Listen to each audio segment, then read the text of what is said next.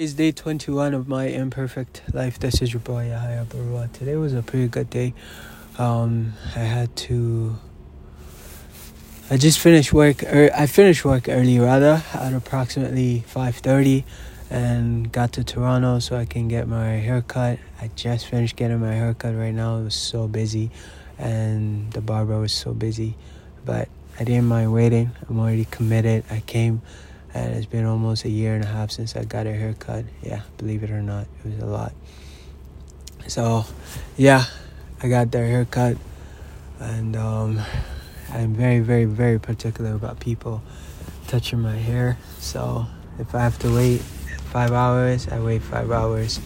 Because, honestly, it's Christmas season. I'm super busy. And I don't know when else I'll be able to get a haircut. That's done.